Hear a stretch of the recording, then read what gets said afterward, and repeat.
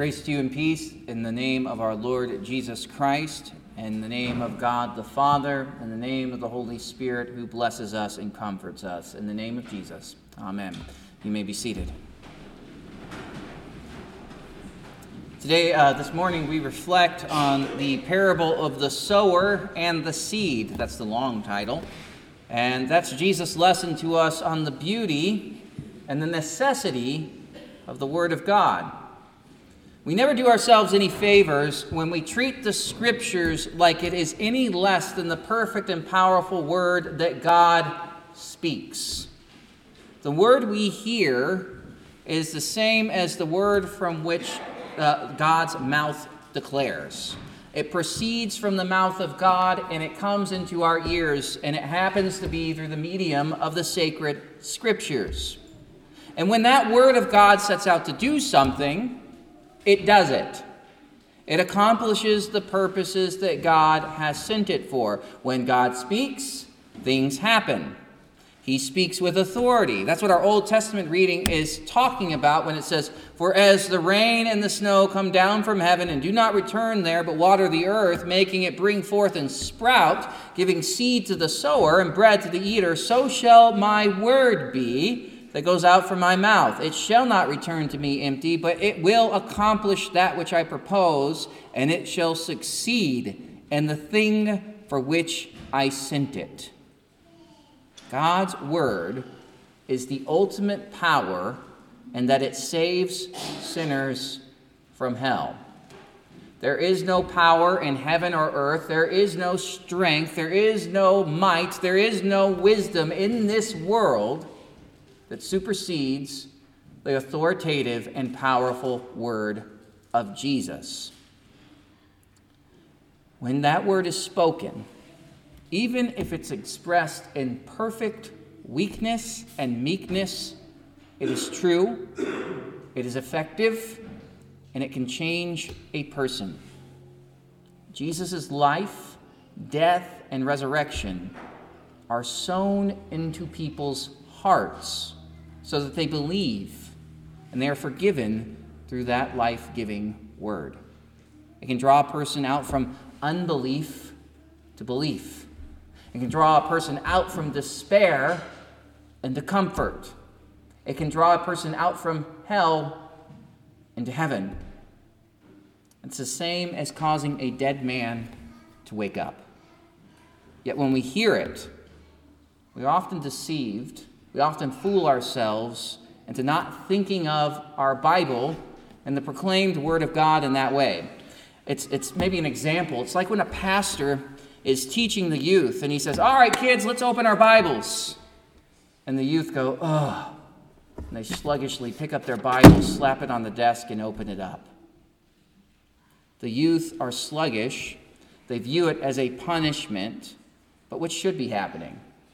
The youth should be rejoicing, which should happen every time we have the chance to open the Scriptures, which should happen every chance we have to read the Word of God. We should cheer.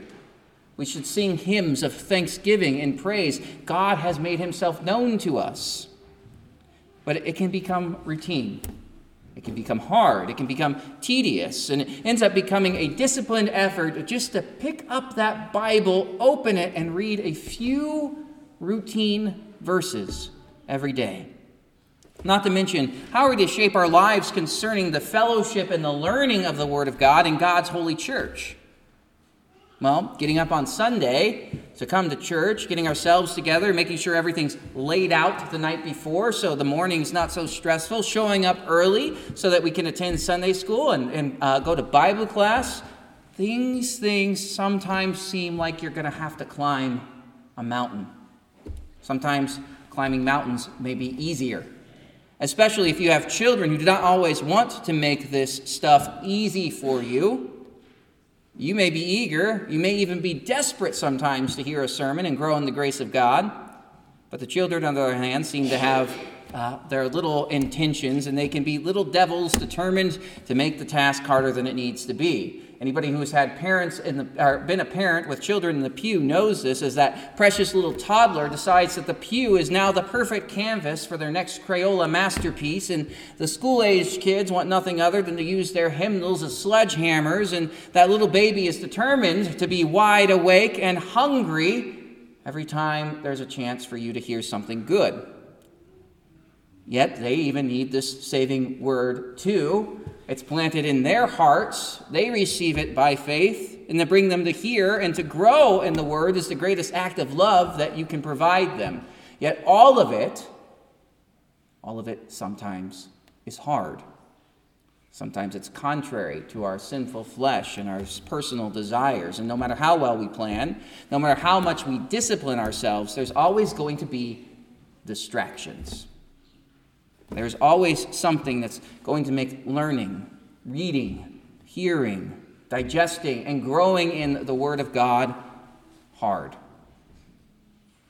Children, finances, career, school, complacency, exhaustion, anxiety, plain laziness, and many other things are going to compete. They're going to distract. They're going to make the Word difficult or even unbearable to listen to. This is exactly what Jesus is warning us about in this parable today. He's teaching the disciples about the importance, the primacy of the word with his parable. He's teaching them about the danger of losing it as well, because there is no life apart from it. The psalmist says, "My soul clings to the dust. Give me life according to your word." This isn't strictly a metaphorical thing. Give me life according to your word. There really are only two ways about it. You are either dead or alive. You are either spiritually living or you are spiritually not living. A person either has the word of life or they do not have that word of life. They either believe in the promises and the gifts of Christ or they don't believe in the promises and gifts of Christ. It is dead in trespasses and sins, or it is alive in Christ Jesus by faith in the gospel. There is no in-between. And that's what we see in the parable. You have the different soils that the seed is sown upon. You have the path, you have the rocky ground, you have the thorny, weedy soil, and you have the good soil. And each receives the same seed. The seed is the word, yet each yields a different result. Yet the first thing that we should notice is how reckless the sower is. He casts his seed everywhere. He doesn't discriminate whether the soil is good or the soil is bad. He will cast the seed all over the place. He is generous. That's exactly how Jesus is. He's generous with his word. He doesn't conceal it. He doesn't hide it. He declares it. He speaks it openly and publicly, and he doesn't deny it to any person. The gospel of the kingdom is to be preached to all people. All must hear it. And this is why Jesus sends out the apostles saying, "Go into the world, proclaim the gospel to the whole creation," or "Go make disciples of all nations," is what we often memorize. The seed must be sown. The word must be taught. St. Paul talks about this in Romans 10. He says, "For everyone who calls upon the name of the Lord will be saved. How then will they call upon him in whom they have not believed? And how will they believe in him of whom they have not heard? And how are they to hear without someone preaching? And how are they to preach unless they are sent? As it is written, how beautiful are the feet of those who preach the good news. But they have not all obeyed the gospel. For Isaiah says, 'Lord, who has believed what has heard from us?'" So faith comes from hearing, and hearing the word of Christ. You see, a person cannot be saved apart from faith in the gospel of Christ. And a person cannot have faith in the gospel of Christ unless that word is preached.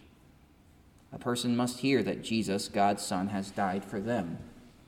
A person must hear that God has been merciful in delivering sinners from death and wrath and hell and welcoming them into eternal life. I know this sounds obvious, but I think it's easy to forget. Because you're not going to make anyone into a Christian without the Word. And sometimes we Christians, we get so kind of blinded and we forget that the Word must be preached. It must be taught. It must be sown into people's hearts. And the church often then says, okay, let's do that.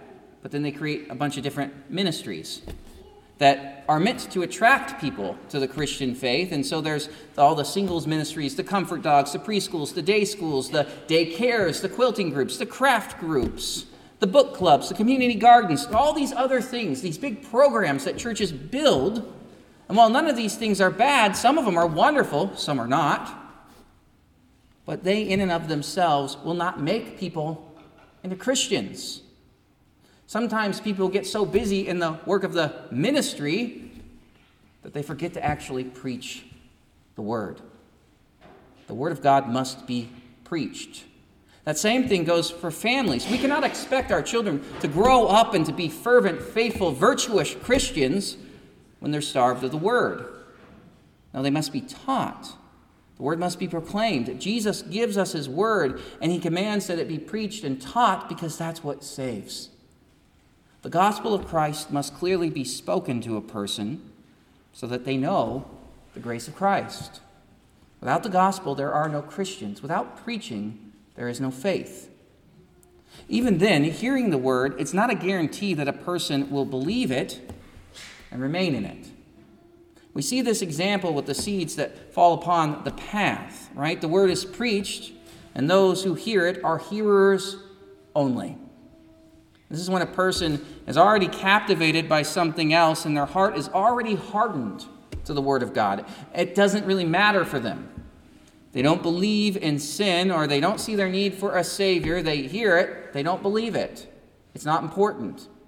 This is what Jesus is talking about when he says, to you, his disciples, it has been given to know the secrets of the kingdom of God, but for others it remains in parables, so that seeing they may not see and hearing they may not understand.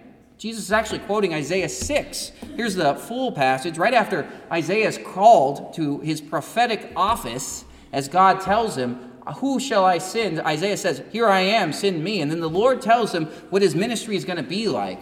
And he said, go and say to this people, keep on hearing, but do not understand. Keep on seeing, but do not perceive. Make the heart of this people dull, and their ears heavy, and blind their eyes, lest they see with their eyes, and they hear with their ears, and understand with their hearts, and turn and be healed. And then Isaiah says, how long, O Lord?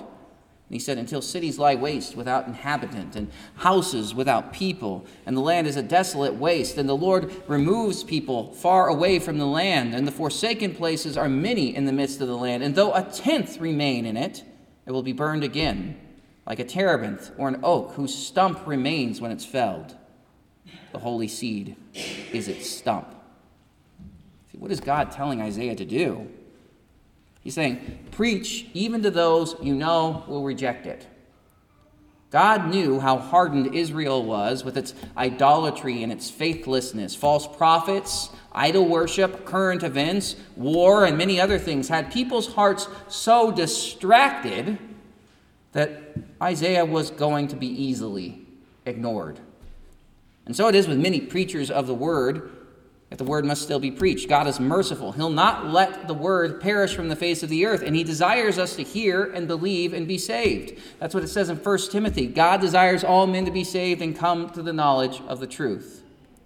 And so what does God do? He sends Isaiah to preach. And now in our New Testament lesson here, Jesus sends out preachers too.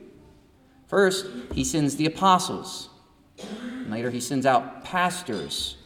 And they are to preach, even if it seems like the word is having no effect. The word is true. Hearts may be hard. It doesn't matter. They are to preach. Martin Luther talks about this. He says, every pious preacher, when he sees that things will not go forward, but seems to be growing worse, feel almost disgusted about his preaching, and yet he cannot dare to desist for the sake of even just a few elect. So even if people do not listen and refuse the Holy Spirit, the word still must be proclaimed. God's word must be heard. Even if no one's willing to listen and believe God, God will still raise up preachers. And that's because of how merciful God is. God desires his word to be proclaimed even to those whom he knows will reject it, because he will continue to share it.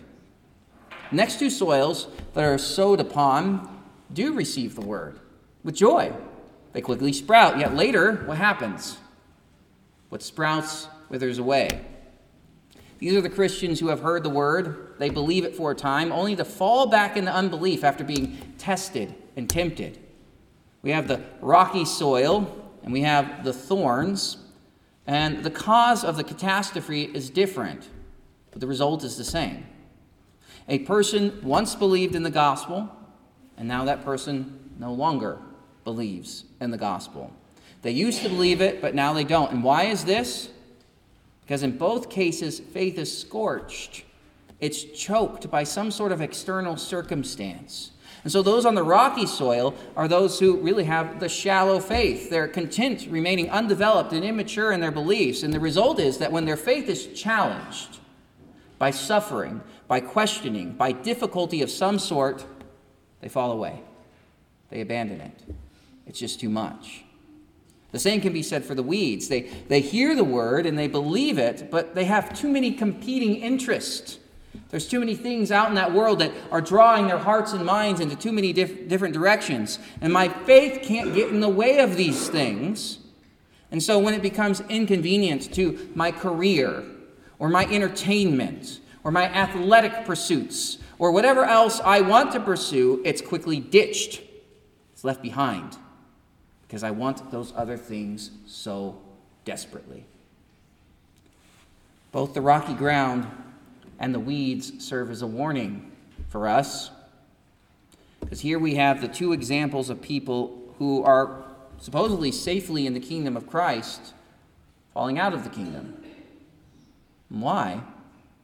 The truth, the purity, the preaching, the teaching, the growth, and the maturity of the Word of God wasn't a priority. The forgiveness of sins, the mercy of Jesus, the power of the cross to save sinners, the deliverance that we have from death and the devil, and the righteousness of Christ are neglected and forgotten for the sake of other things. Something else takes its place: cultural ease, avoidance of pain or discomfort, personal idolatry, or whatever else we can conceive of. These ones failed to guard their hearts and their thinking, and their faith withered up. Some of them may have not even noticed. And this is the story of so many who are no longer in the church today. It's not that they were particularly offended by the gospel or particularly offended by the church. It's that they simply stopped caring at some point. They didn't see the need for the gospel anymore because they found entertainment and joy or help or hope somewhere else. God's word stopped being convenient. It stopped being the highest priority, and it was left behind, and faith withered.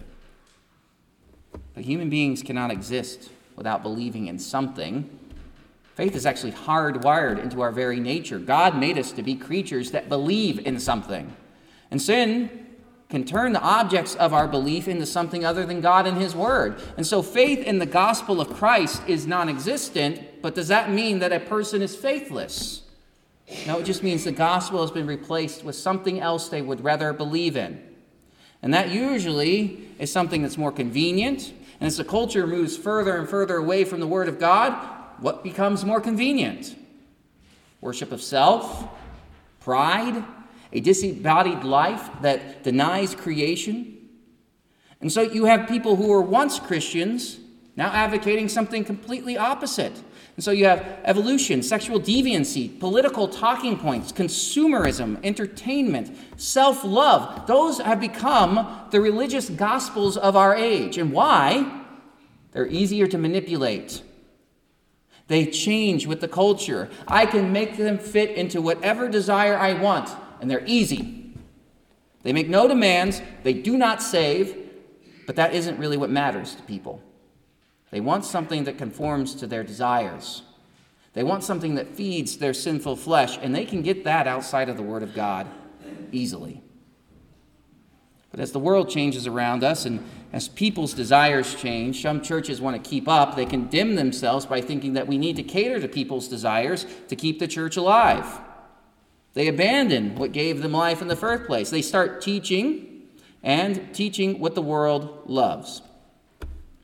They choose to cling to these false gospels with their empty promises. They preach acceptance of sin. They preach consumerism. They preach entertainment. They preach sexual deviancy. They preach political extremes. And they abandon the word because it just seems less important, less impactful, less needed than everything else. And they too shrivel up.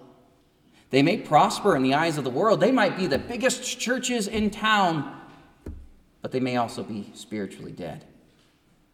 See, the gospel of Christ for the forgiveness of sins wasn't as significant as everything else. And Jesus warns us. He says, "You will know them by their fruit." Good soil bears good fruit.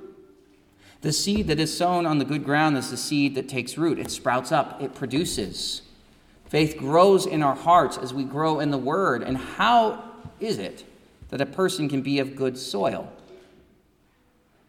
You know, the good soil didn't choose to be better soil than the rocky soil or the path. Well, it's the Word. The Word does all the work. The change of heart, the work of repentance, the power to change thinking and behavior, the hope and the comfort and the dependence on the gospel of Jesus being crucified, dying, and rising for sinners. That's all done by the power of the Word. Martin Luther muses about this when he thinks about all the things that happened in his life around the Reformation. He says, "For the Word created heaven and earth and all things. The Word must do this thing, and not we, poor sinners. In short, I'll preach it. I'll teach it, I'll write it, but I will constrain no man by force, for faith must come without compulsion and freely. Take myself as an example. I opposed indulgences and the papists, but never with force. I simply taught, preached, and wrote the word of God. Otherwise I did nothing. And while I slept or I drank Wittenberg beer with my friends Philip and Amsdorf, the word so greatly weakened all the opponents of the gospel that no prince or emperor ever inflicted such losses upon it. I did nothing. The word did everything." God's word is what does the work. God's word tills and prepares the soil. His word of law is what breaks the ground, churns it up. That hard earth is cracked. It's broken, it's torn. All those old roots are ripped out of it. Those rocks are loosened and unearthed. The weeds and thorns are uprooted, torn apart, and buried. When the law is preached, and we hear of our sin, and we hear of God's impending judgment against all sins, all other competing ideologies fall apart, because the Spirit of God convicts us through the preaching of God's law, and our hearts desire to know what can be done to save us. This is what happens with Peter when he preaches on Pentecost. He says, "This Jesus, this God who has come into creation, who has come to be your Messiah and Redeemer, you crucified him, and now he's alive." And they look at each other and they look at Peter and say, "Brothers, what must we do?" And what does Peter do? He gives them the gospel. He says, "Repent, be baptized every one of you for the forgiveness of sins, and you will receive the Holy Spirit." The Spirit of God convicts us through the preaching of the law, and our hearts desire to know what can be done to rescue us. And sometimes that means we experience suffering and discipline. Sometimes it means that we have to mess up our lives so much that we have no other place to flee than the mercy of God. And that's what the gospel of Jesus provides. It shows us the grace that God has towards poor sinners. As the Holy Spirit comforts and afflicts consciences, it's the precious word of God that does the work. That's the means that he uses. And that same precious word of God is what forgives sinners and declares that we are now members of God's heavenly kingdom. We see that great love that Jesus has for us who are completely unworthy of his care as Jesus dies for sinners. And in his word of the gospel, that calls us to faith and also keeps us in the faith. And the only way that faith endures for penitent sinners is to be comforted. The only way that we are truly penitent is for us to know the full length and extent of our sins. And in this, we know how wonderful and extensive God's love is for us poor sinners, because the Word bears fruit in our lives. You have the Word of God. You know the love of Christ. You can say, I am certainly loved by Jesus. And why? Because the Word says so. And in that, the fruits of faith are worked in penitent sinners who rejoice in hearing the gospel of Jesus. And that's because the object of our faith is no longer rooted in ourselves. It's rooted in Jesus. Faith that is rooted in grace, in the love, and in the righteousness of Christ is going to bear the fruits of grace and love and righteousness. The seed that is planted is going to bear the fruit of the same kind. God's word is good, and it will bear good fruit. A tomato seed will not produce dandelions. Neither will nettles bring forth grapes. But Christ is planted in the hearts of men will produce Christians. His love will bring forth true good fruit that is demonstrated in God's word. His righteousness will bring righteousness. His love will bring love. His mercy will produce mercy. His quick to forgive nature will make you quick to forgive. John says, we love because he first loved us.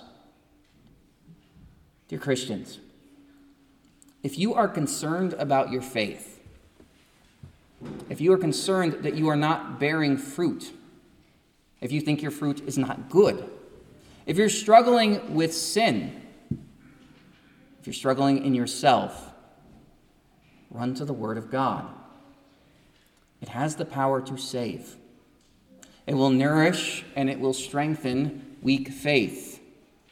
Be tilled by the law. It's good for us to know God's will. Be comforted by the gospel of Christ. Listen to the Word as it's preached to you. Read it. Discipline yourself. Make time for it. And share it within your home. Because that word gives life. Hear it and live. Just as Jesus tells the parable of the fig tree that isn't producing fruit. And the master of the orchard says, cut that tree down, it's doing us no good. But what's the servant say? First, let me dig a trench around it. Let me water it. Let me nourish it. Let me put fertilizer and manure around the roots. Let me till the soil. That's what Christ does in his word. Christ is good, and his word will accomplish what it sets out to do. Let us pray. Father, we thank you for your word. Help us to cherish it. Cause us never to abandon it when it becomes inconvenient or difficult or hard to understand. And allow it to work in us so that it produces good fruit. Strengthen our faith through it. And cause us to live in the joy of the gospel. We pray this in the name of Jesus. Amen.